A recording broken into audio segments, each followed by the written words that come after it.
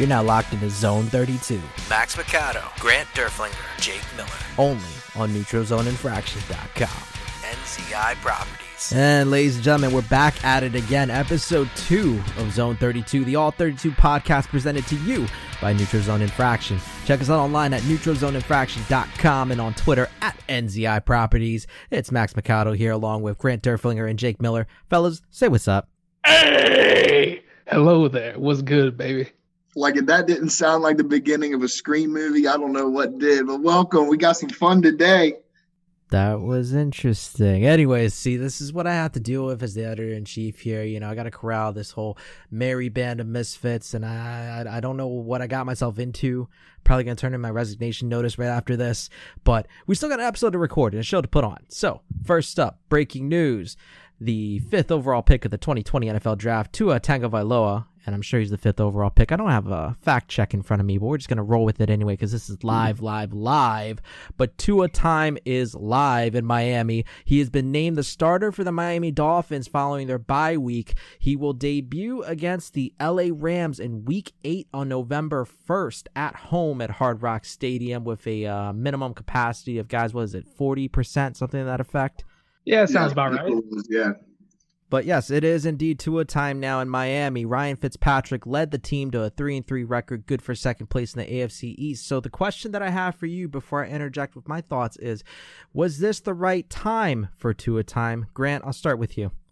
I mean, look, you know, if you're going to do it, you know, you might as well do it when you have a guy that's in, you know, in your locker room like Ryan Fitzpatrick. I mean, we all saw, you know, the pre-talks that went around today that he was, you know, mentioned before, that when they made the pick, you know, he knew it was evident that, you know, it was going to happen at some point.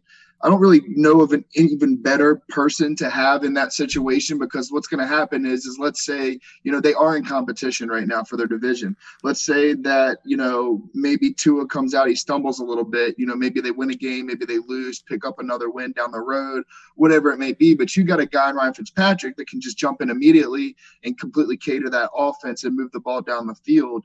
He's definitely got a tough matchup coming up. I mean, the Rams, you know, that interior front is something else. I mean, Aaron Donald right now leading the NFL in sacks with 7.5. And, I mean, the dude's unblockable. So, I mean, you know, I feel like there's going to be a lot of pistol, a lot of shotgun, you know, a lot of misdirection, try to keep him off balance a little bit. But you know what? He got his feet wet. He was 2 for 2. Granted, it was 9 yards. But, you know, getting that confidence out, you know, getting the snaps, getting the environment around him, yeah, the fans are limited, but, you know, he got a good start. You know, he got a good kind of come in moment. But the way that locker room's kind of rallying around him, and, you know, especially Ryan Fitzpatrick, I think that it's going to be good for his confidence. And I'm really interested to what he does. I don't really think that there's really a time frame. I think it was a flow of the season, a flow of how the offense was moving, just to kind of get him in. And he's been really great about, you know, just waiting for his chance. And I really think that he's the type of dude mentally that could make movement. I mean, in the draft, I personally thought that the Dolphins should have gotten Herbert. I thought that he was maybe more intangible for that type of offense. And, you know, as far I see a lot out of Herbert as far as being a pro quarterback and having a sustainable career. But Tua, you know, there's nothing wrong. It was not a knock on him at all. But I think that he's got that gamer mentality, you know, that game-breaking mentality to where he's a competitor. That's the kind of guy you want in competitive games, close games, comeback games, those types of things, because he's going to grind it out and make people around him better. Now, Jake, we're going to take the fantasy hat off for a second, even though you're a resident fantasy expert here at NZI. Just from a pure coaching and strategy perspective, is this the right move at this time? And again, I'll follow up my thoughts after the fact, but what do you think? I'd say yes. And I say that not because Ryan Fitzpatrick hasn't been playing bad, because he's been actually very good. He's, if I remember correct, QB5 or QB6 in terms of fantasy points scored among quarterbacks. He's right up there with Rodgers and Kyler Murray. But that being said, I recall in the Fox telecast for the Dolphins-Jags game, they were talking to Ryan Fitzpatrick about Tua, and he said he's going to be a starter until Tua is ready. And I'm guessing Tua is ready. It's that simple. Once they made that decision, he says, I'm ready. They embraced it. Fitz is stepping down. Tua's taking over. It's going to create a certain dynamic for that offense. As far as Tua, his fantasy value, I'll buy into damn near anybody who's a running quarterback just because it's the cheap points. We saw on Monday night, Kyler Murray threw the ball like garbage, but he ran all over the not Cardinals, but he ran all over the Cowboys. So altogether, he finished with 28 fantasy points. So, I mean, I would start Tua, especially in a good matchup, maybe not in a couple weeks, because doesn't necessarily matter about your strategy against the Rams if you can't block Aaron Donald. You have to triple team that man just to keep him in check.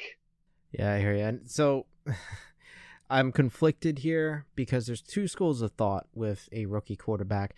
The old mentality was that you don't start a rookie and you let him learn on the bench because you don't want to ruin his development early. And that still holds true to a degree. But then you see guys who step in from day one who succeed right off the bat, and I wonder if that's becoming the rule rather than the exception. But to wrap up this point, my thought is still that you don't switch your starting quarterback mid-season, especially when you're in contention, unless you have a couple of things in mind. One, you think it's a lost season, which I don't think the Dolphins do. But two, you also think that the guy who's under center just plain isn't good enough. Either he's not playing well enough, or you think he's not going to get you over the hump, but the next man up will. So maybe, Jake, you alluded to this. Maybe that's what they see in Tua, that he is ready for that next step. But again, it's a very risky boom or bust proposition with any quarterback. It doesn't matter who you are. To switch your starter midseason, very risky. Now, on the flip side, a team that I mean, they technically are at the bottom of the division, but they're in the best division in football right now, the AFC North, the Bengals. They have no need to make this next move, but apparently wide receiver John Ross, the former 9th overall pick of 2017, he wants out of Cincinnati.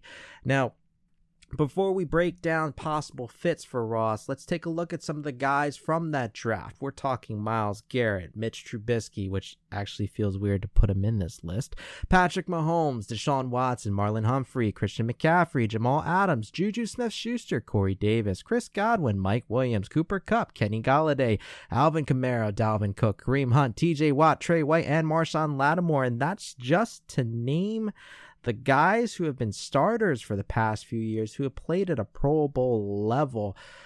I'm out of breath reading that list. So enough of me.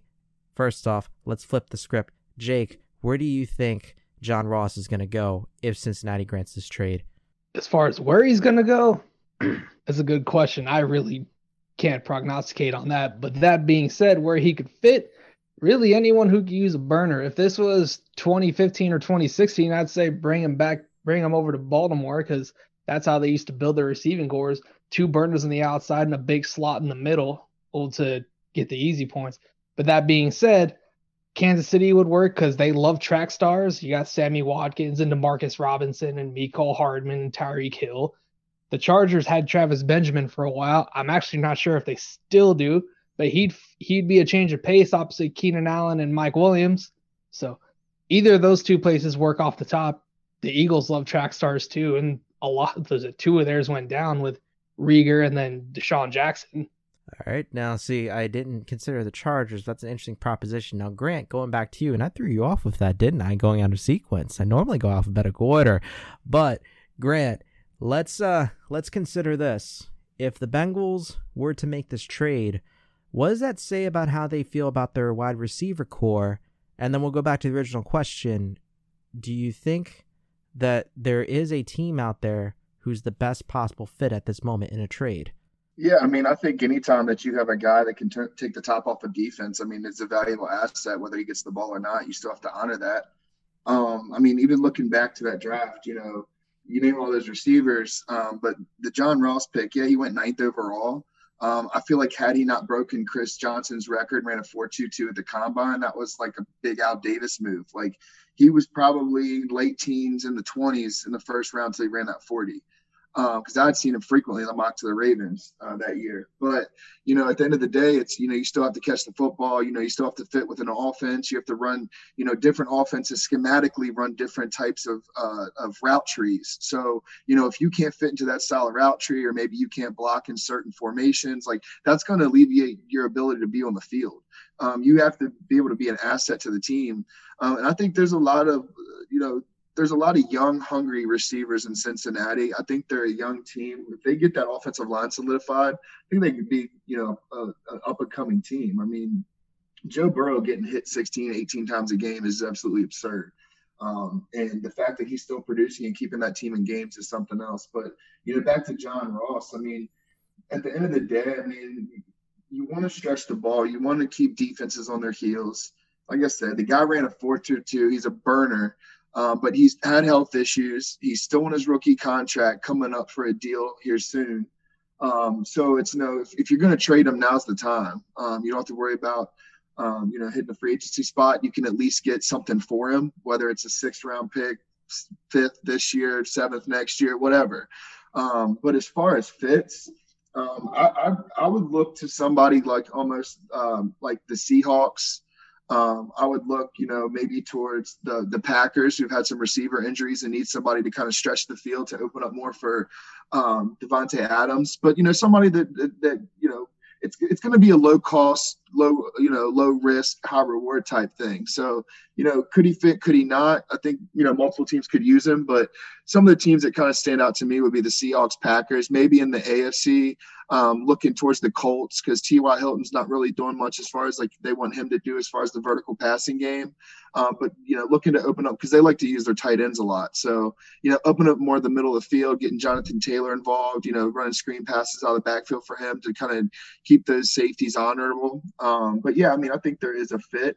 Whether it happens, who knows? But I think it's kind of weird sometimes when management publicly does that, because then you get in the psyche of the player, and I don't agree with it. I would be pissed if somebody was like, oh, yeah, we're just going to tell the papers that, yeah, you're on the trade block, but, haven't really talked to me about it yet. And I think that's kind of, I wish well for him. I kind of hope he gets a fresh start, stays healthy, and maybe kind of proves them wrong.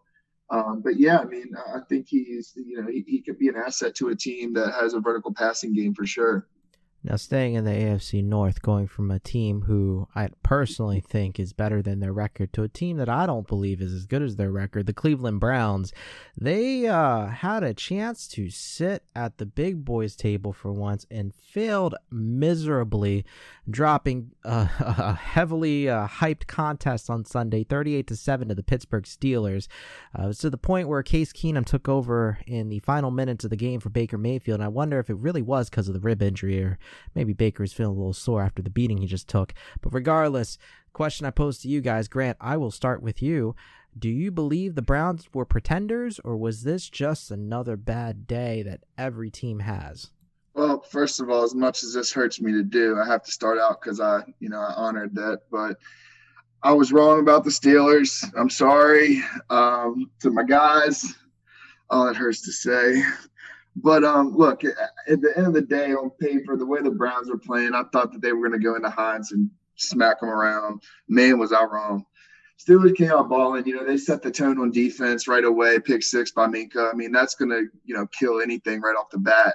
I think they are pretenders, man. I just don't think that they have it. They got all the talent in the world. They show the spark.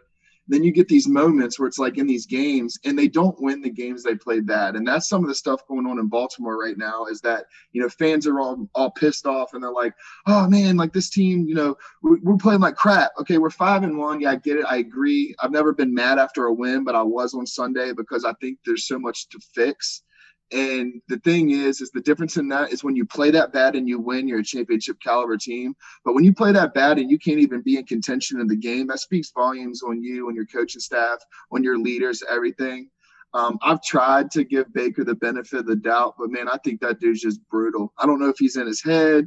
All the commercials got to him, trying to put covers in all the seats in the stadium. I don't know. I didn't even know it was supposed to rain that day, so he's probably freaking out. But, I don't think that they are going to be – I mean, it's like you said, it's the toughest division in football right now. And, they got to play Steelers again. They got to play Ravens again. They still got to play the Bengals.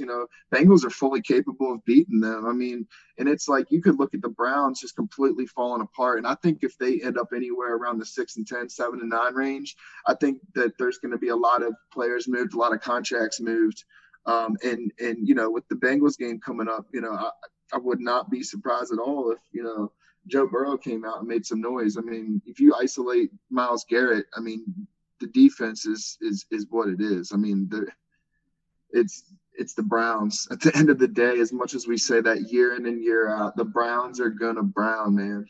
Now, Jake, same question to you. Do you believe that the Browns are still the Browns, or do you believe that this was just a one-off? Or I guess to rephrase it, much like the Dark Knight, do you believe in Cleveland? I think both things can be true at once. One, the Browns are not a contender to win the AFC North, but they are a contender for the 6th or 7th seed in the wild card. I'll put them right up there with the Colts, maybe the Pats, who just had a step back. So, I mean, I can't rule them out. I really can't rule out the Browns for that fact. Not to mention the schedule isn't very difficult. I think 3 teams out of the North might wind up with double-digit wins. Maybe Cleveland winds up 9-7, but that will put them right in contention for the 6th or 7th seed. So I absolutely believe they're still contenders. Maybe not long-term, maybe not Super Bowl contenders, but they'll contend for a wild card spot. They have a great running game. They'll get Nick Chubb back. Eventually their back end will get healthy. I believe, 2 of their linebackers might be on IR. Correct me if I'm wrong on that. But either way, yes, their defense will get a little healthier and they'll play a little better. Baker needs to play better for certain, but even then, coming into that game, he was hurt through most of the week. I'm not sure how many games he practiced last week. Jarvis Landry only practiced on Friday.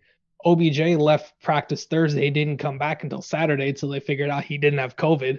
So all things considered, this was an expected beatdown. Pittsburgh was going to do what they were going to do against them. And that being said, I'll even say Pittsburgh's a little overrated. I'll say it. No, they're fine. They're a good team. You say that like it's a shocking, spicy hot take right there, but I think that's mild. I think Pittsburgh still is overrated. I think we'll find out as the season goes on that Ben Roethlisberger is not who he once was. So, that's neither here nor there. That's for another time. Now to keep things We'll get moving, more into that on Thursday or Friday. We'll talk about that then. We'll hit that later in the week. Trust us. We still have some more to talk about, but we got more show to go. Now, to move things along a little bit, let's go back to another team who we question whether or not they were pretenders, and that's the Buffalo Bills, who came into Monday with another rescheduled game due to COVID mania hitting the NFL, and they dropped a decisive nationally televised contest to the Kansas City Chiefs. So again, though the Chiefs are reigning Super Bowl champions, I felt this was a game that Buffalo had in its grasp, and they did not show up to play. Now, gentlemen, I'll start with you, Grant. Same question regarding the Bills. Are they pretenders this season? I mean, no. I mean, they're 4-2 right now, and they've dropped back-to-back games against 2 really tough teams. I mean, the Chiefs and the Titans in back-to-back games. It's not prototypically a cakewalk. So I would say, that they're still contenders, especially for the fact that, their division is suspect. I think the whole Cam Newton experience is starting to kind of show its head a little bit in New England. Jets are the Jets. I mean, their biggest competition for the Bills right now might be the Dolphins, depending on what Tua does. Dolphins defense looks pretty good right now. Xavier Howard's balling out. Byron Jones has allowed 5 catches for 40 yards in the season, no touchdowns. Like, that's absurd. But as far as the Bills go, I mean, they played bad football and they still were in the game the whole time against the Chiefs. It was raining, whatever. I get it. But the Bills still don't even really have an identity themselves. Yeah, they want to sling it with Josh Allen, but their running game, they have no identity in the running game. They're just kind of tweaking it here and there just to, hand the ball off to just trying to change a play from a run to a pass or vice versa. I think they need to kind of settle in on that. The Bills are kind of known as a blue-collar, punch-in-the-mouth type of football team. Josh Allen, tough guy, likes to run the ball. But I feel like he made a lot of mistakes. He missed a lot of throws. He's got those accuracy concerns. But he's got to hit some of those throws. He missed some big throws. I think they just need to move the ball around a little bit. We all know it's Stephon Diggs party out there. But, it's nice to see Cole Beasley show up a little bit, make some key catches, that touchdown at the end. But at the end of the day, defense didn't get off the field in third down. And honestly, the Ravens struggled with that too against the Chiefs. And, you have to be able to get off the field in third down. You got to contain Mahomes. You know what he's going to do. They're going to spread you out. They're going to send everybody on deep crosses, seam routes on the inside. They're going to leak the running back on the outside, and then they're just going to have Mahomes just kind of run out of the pocket. If he wants to pick up the 6-7 yards, he's going to do it. And you got to be able to have somebody almost in a spy movement to be able to contain that. I mean, it's going to get figured out. I mean, it is what it is. It's part of the game. There's a lot of geniuses that prepare for games. But I feel like that they are still contenders, and I feel like they're gonna kind of pick themselves up. These 2 losses in a row to those types of teams that you have to compete in the playoffs with, I think might kind of woke them up a little bit. And I'm interested to see what they do coming up. Now, Jake, follow me here for a second because I'm going to ask you a similar question, but phrased a little differently. So again, are the Bills still contenders or are they pretenders? But more to the point, are they even as good as they were last season? Are they better or are they worse? Because you have to consider this same Buffalo squad, more or less, under Sean McDermott, I mean, they were almost on a magical playoff run, even had a lead over the Kansas City Chiefs in the playoffs and then blew it supremely. So again, Jake, I ask you, are they contenders or pretenders? Are they better or worse than last year? I'll say they're contenders right now, especially given I don't trust anyone in the AFC to surpass them. We haven't seen anything of Tua yet. Ryan Fitzpatrick wasn't going to be good enough to get the Dolphins over the nod. Unless they're getting Dan Marino back from 1984, the Dolphins aren't going to be better than the Buffalo Bills. Dolphins fans at me on Twitter. Your boy ain't scared. I'll tell you that right now. But that being said, as a team, the Bills might have been better last year. Their defense played a lot better. They had a better running game, although the caveat with that is the passing game wasn't as prolific last year as it was this year. Help credit Stephon Diggs coming through, John Brown in there for another season, Cole Beasley, drafting Gabriel Davis. They can sling it now. They need to get right as far as just the blue-collar nature of their team goes and the way Sean McDermott likes to call the game and like the way he calls his defense, because he was a disciple under Jim Johnson originally with the Eagles. Then Johnson retires. He takes over the DC spot there, and he still stays aggressive with blitzing. And all things considered, I think the Bills will win the East. There's no question to me about that. We'll see how far they go from there. When you mentioned Dan Marino, immediately to my head was, hey, Ace, you got any more of that gum? Nice. Laces out, Dan. Laces out. Now, we're going to segue a little bit from one East to the other, from the AFC to the NFC East. You like that little segue. Talking about the other Monday night game where the Dallas Cowboys were blown out by the Arizona Cardinals, yet they're still on top of the NFC East at 2-4. Now, the reason why I want to touch on this, guys, I shared this with you earlier before we went on air. Defector Media, formerly The Real Deadspin, mentioned that no team has ever gotten into the playoffs with a worse record than 7-9, yet the Philadelphia Eagles could still go 4-11-1 and win the division if every team in the NFC East splits their season series and they all lose their non-divisional games. And guys, we're on track for that. So, Grant, I'll start with you. Can it happen? Or better yet, will it happen? I mean, as a football fan, dude, this is bonkers. But as a football fan, I truly can't believe that that's going to happen. Like, there's no way that there's going to be a team that's going to get in the playoffs with that record. 4-11-1. Like, I thought the 7-9 years were bad when the Rams won that playoff or that play-in game against the Saints. It's the Seahawks. Sorry, but no, I mean, it's just like how their entire conference is 5-18-1. You've been 6 weeks and you don't even have 6 wins in your entire conference or division. I'm sorry. But it's like, man, it's like, who's going to do what? Cowboys out here giving up 218 points in 6 games. What? 218 points in 6? You got to score 40 points a game to win on that team? I don't even give up that much in Madden. Come on now. No, yeah. I mean, look, you got to put it on rookie mode and you run all streaks, maybe hit a little swing pass, But, you look at it and it's like, who's going to come out of that? The Eagles, they're so banged up. I mean, so are the Cowboys. Cowboys have, 4 Pro Bowlers off the roster if you include Travis Frederick's retirement. I mean, they have so much talent on that team. The unfortunate injury to Dak, I appreciate the team's fighting. Zeke's not helping them out. Dude's fumbling like he ate popcorn before everything, like Brucey said. But, it's like, man, you look at that division and you just wonder who's going to come out of it. I think the Eagles, as they start to get a little healthier, I think they're going to put it together a little bit more just because if I look at all the coaches in the NFC East, I'm going to take Peterson over anybody else as far as preparation for the games. And Carson Wentz, it is what it is with him, but he's a feasible quarterback. He can push the ball down the field. Miles Sanders is an absolute stud. Travis Fulgham's been playing really well. People knowing that they have to isolate on him, but he's a big, physical, quick receiver, runs great routes.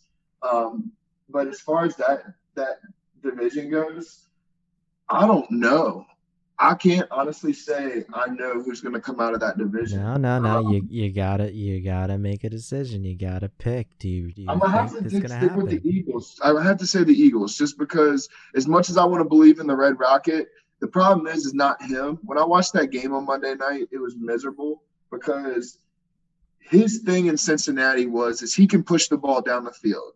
He throws the spots, keep the receivers moving. The same types of receivers that he has in Dallas are the same build of receivers that he had in Cincinnati. Not saying that the qualities, AJ Green is AJ Green in his prime. But, when you have somebody like CeeDee Lamb in the slot, Amari Cooper on the outside, Michael Gallup is severely underrated. Trade him to the Ravens. And you just have to, look at the side of it of, let the guy throw the ball. All they ran yesterday were arrow routes, quick outs, stick routes, zigs. They kept the ball with – I don't think he threw the ball farther than 10 yards down the field till the third quarter. So it's don't hurt the guy. You're still in contention. You're leading your division. Don't sit there and cater to him like you have to bottle feed him. He's a veteran quarterback that has won in this league and won a very tough division in this league and been to the Pro Bowl and been to the playoffs. So it's don't treat him like he's some undrafted free agent coming off the bench and you got to throw him in and you hope and pray he's going to do something. But I do see that the Eagles I do think the Eagles do win the division, but I think it's going to come close. I'd like to see the Cowboys win the division personally, but I think the Eagles might come out on top. Jake, same question to you. 4-11-1. Is it going to happen? And 2, who do you still have winning the division regardless? 4-11-1 isn't going to happen. The winner's going to be 7-9, maybe 8-8. Actually, no, I'm going to go 8-8. And I'm going to say the Eagles. Going into the season, I thought the Cowboys. No Dak, no slack from me. I ain't giving it to them anymore. Give me Philly. They got fighting them in spite of having a damn near practice roster squad outside of the defensive line because those grown-ass men are real. They dominate the trenches. They can get after you. Slay is still playing pretty well. Not as well as he was in Detroit, but he's still playing at a fairly high level. Their linebackers are bad, but it's the NFC East. Outside of Jalen Smith and Leighton Vander Esch, who's on injured reserve, the AFC East kind of has bad linebackers anyway. So all things considered, give me the Eagles. I ain't sweating it. They're going to get Lane Johnson back. They're going to get Dallas Goedert back. Maybe they get Alshon Jeffrey and Deshaun Jackson back, but even if they don't, they'll be fine with Travis Fulgham. Hell, he might start over one of those two if or when they come back because he's been playing at such a high level with Wentz. Miles Sanders is good. Boston Scott's not bad either. So all things considered, I'll take Philly. Carson Wentz is the best quarterback in that division. Doug Peterson is head and shoulders above all those coaches. So give me Philly. No question. All right, now speaking of the NFC East, so for our last topic of the night, Thursday Night Football, we've got the Giants visiting the Philadelphia Eagles. Now, looking back to last Sunday, you have to wonder, did Carson Wentz do enough against the Ravens to save his job? Because there's still a very vocal contingency that wants Jalen Hurts under center. But I guess alongside that conversation, we have to ponder, are the Giants really that bad? Grant, I will start with you. Let's dissect this Thursday night game. Yeah, they're bad. They're real bad. No matter how beat up the Eagles are, I think that they're gonna win this game pretty handily. Like you mentioned just briefly about the Eagles' defensive line, I think that their line is, they're monsters up front. But I think they're good. But I have so many concerns about the Ravens' interior offensive line that I kind of want to wash with it. But the Giants, man, they look bad. I mean, they can't get anything put together. And Eagles showed fight against the Ravens. I mean, Ravens got up, we're celebrating, we were up big, and it became this whole thing. And then all of a sudden you start getting that oh crap moment, oh crap, and it's like that meme where it's like as it goes, like the guy shaking his head with his eyes. But it's like, man, it's who could win that game? You got 1-5 versus 1-4-1. The Giants, They have no real identity on defense. They're a younger team. They have been playing pretty well. Devontae Freeman surprisingly looked pretty good recently. As good as, better than I expected from him at least. Not saying he's a Pro Bowl caliber back right now. But I think that the Eagles win that game. Giants did just beat the Washington team. But, Kyle Allen is garbage. Like hot doo-doo butter. And you look at that game and you just kind of think, that's one of those games we really can't gauge how good that team is because it was such a sloppy game that, you don't know what you're going to get out of that. That's one of those games, if you're sitting there, you're going to bet on any game in the NFL. I guarantee nobody would bet on that game because you just don't know. Parlays, yeah, probably, but no, I'm gonna take the Eagles. I think that they got a huge, even though they lost to the Ravens, I think they got a huge confidence boost by that comeback. Play call on the 2-point conversion. Ravens were very fortunate that was a stupid play call, but I think that they, even with a loss, you can get confidence out of a loss because of what they're working with, and I think that they come out and win. Thursday night games are weird, though. I could say that the Giants come out and smoke them 27-13 or something. So, hey, mark that down just in case. But, yeah, I think I'm going to take the Eagles. I'm going to take the Eagles 28-14. All right, 28-14 now. Jake, what about you? What do you think for Thursday night? Oh, the Giants aren't winning that damn game. Come on now. I have barely a little more respect for the Giants than I do the Jets. But the Giants are also very bad. I have little to no respect for that team. Who do you have? You have Daniel Jones, who fumbles even more than Zeke Elliott does. The receivers are all right, I guess. Who is it? Old Golden Tate, young Darius Slayton. Well, I like Slayton, but nonetheless. Evan Ingram ain't what he was in his rookie year when he was a good player.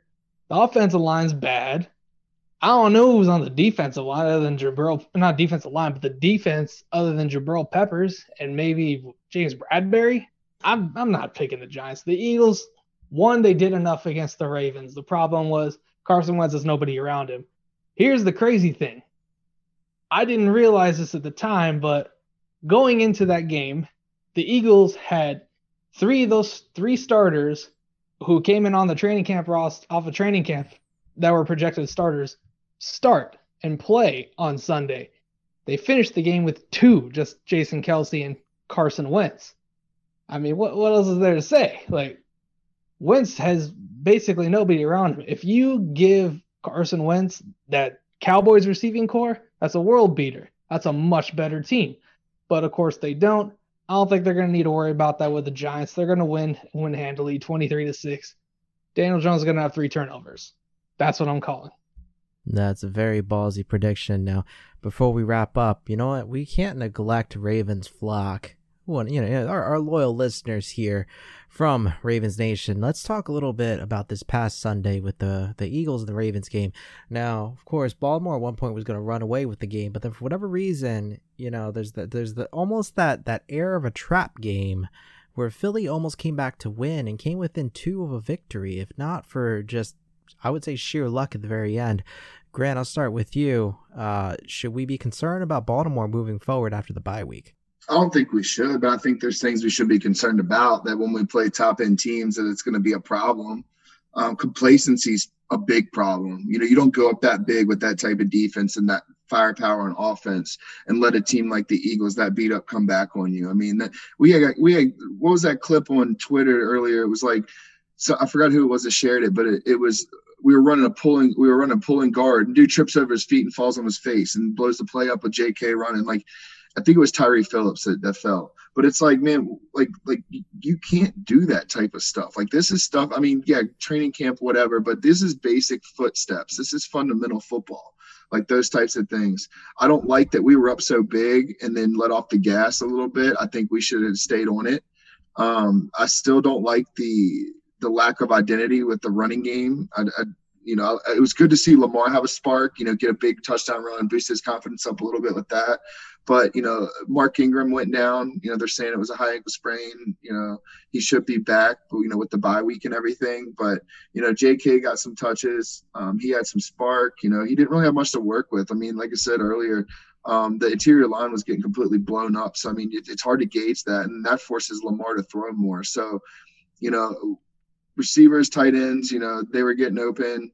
But it's still nobody looks comfortable, and it's weird because everything was clicking so bad. But then if you look at the stats of everything compared to last year, it's neck even with the team and with Lamar. So it's one of those things where I'm okay. And like I mentioned earlier in the podcast that good teams win bad. So, the fact that they've been playing like that, fans are ticked off even with wins. That's a light at the end of the tunnel. That just shows you that when they start clicking, that's a dangerous football team. I do think that the Ravens are a bona fide receiver away. I'm not saying they need to go out. I always joke with the Julio Jones thing. I mean, realistically, he's not going to be able to fit in our cap. I mean, well, there is no cap, but it's just not a move that I see us making. But, even somebody that look at like Marvin Jones or, I don't really like the moves for the Tennessee or the Texans receivers that I've been seeing.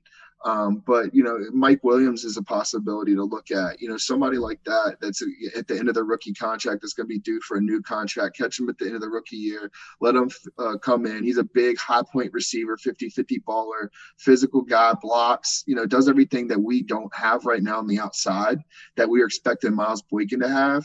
The thing that is going around now with him and Lamar,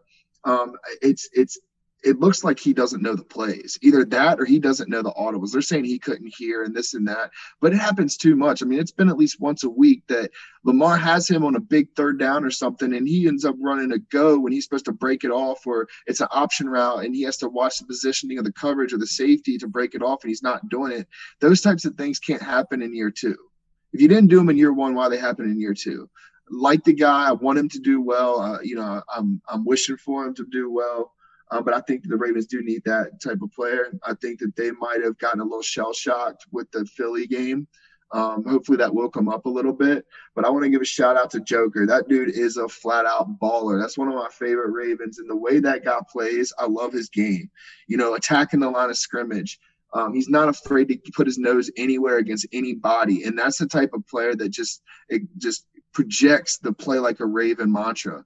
And I think that dude's going to be special personally. Now, Jake, how are you feeling after watching, I would say that was probably one of the ugliest Ravens wins I think I've seen in the past decade, especially in this 25th anniversary season. But how you feeling, bud? It was kind of funny. When we were up 24-6, I started not paying attention. I was paying more attention to red zone. Same. All of a sudden, I start to see out of the corner of my eye the Eagles come back. I'm like, hold up. What are we doing here? Stop bullshitting. Who the frick is Jason Kroom? I've never heard of that guy. He probably worked at Arby's before coming to catch passes. Sounds like a venereal disease, but that's neither here nor there. Yeah, he really does.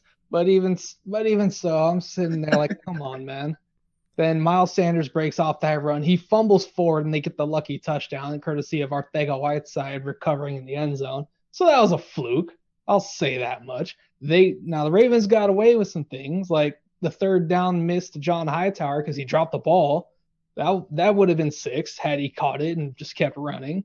So all things considered, they dodged a few bullets, just like in the Miles Sanders drop in the end zone. But even so, there are concerns, especially along the interior offensive line. They're not playing as well as they were a year ago. Really, the line as a whole, to be honest. But all things considered, that's what they're using this bye week for. Figure out who are the best 5 up front. I'm thinking maybe McCary is going to be the one to take over at right guard. If not, that's what I'm thinking, really, realistically. And you have to shore that up because the Steelers are coming. I know I said they're overrated, but even that being said, you got to deal with blocking Stephon Tuitt and Cameron Hayward. And they will wreck any and every game plan you have if you cannot block them. Doesn't matter about TJ Watt or Bud Dupree. If you can't block that interior, you can't step up in the pocket. If you can't step up in the pocket, those two will get you on the strip sack. They'll beat your tackles off the edge. So that's worrisome. As far as the whole season goes, I think they're still going to win the North. I'll say it. I said it once and I'll say it again. I think we'll recap this later, but for now, I'll say they'll beat Pittsburgh in week 8.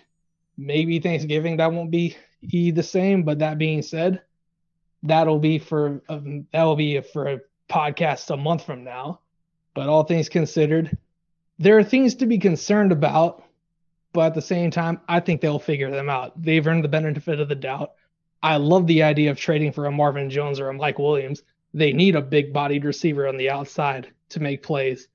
Really, they need a number one receiver. Doesn't matter your size, but those two would be very good complements to what they have in Hollywood Brown and Mark Andrews. But they need to get the running game going.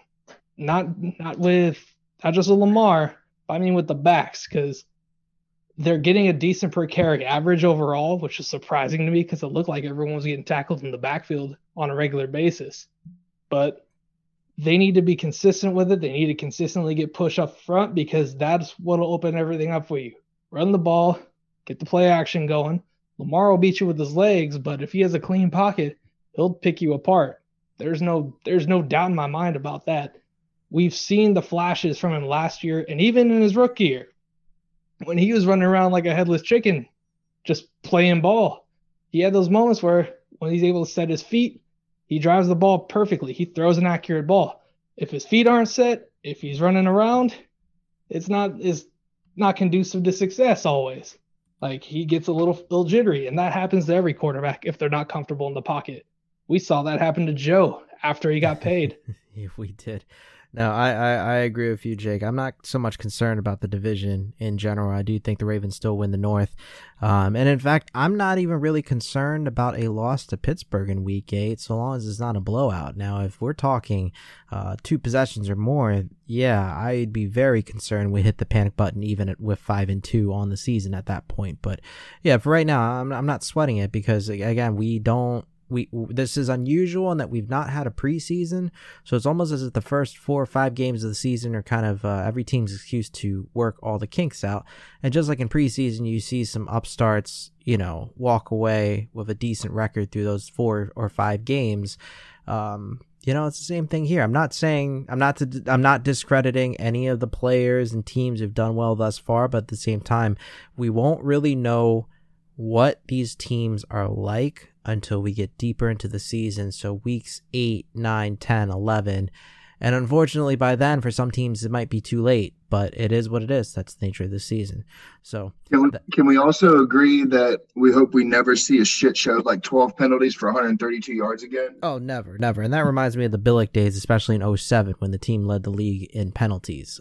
But that's neither here nor there. We don't want to revisit those days because then we have to dig up the grave of Kyle Bowler. But, that being said, so I appreciate you guys again. This has been a wrap on episode 2 of Zone 32. Thank you guys for listening, of course. Now, we will be back later in the week with a preview of this weekend's upcoming games, as well as a little bit of discussion, again, this NFC East fiasco coming out of Thursday Night Football. Be sure to subscribe on all your major podcast platforms, whether it's iTunes, Google Play, Stitcher, Radio FM, iHeartRadio, Spotify, or wherever you get your podcasts. Tune in next time, of course, for another edition of Zone 32. But again, this has been Max Picado, Grant Derflinger, and Jake Miller. NeutralZoneInfraction.com is where it's at. Check us out on Twitter at NZI Properties. Thanks again for listening. Have a great night. See ya! Yay! Max, Grant, Jake. Zone 32, only on NeutralZoneInfraction.com. NZI Properties.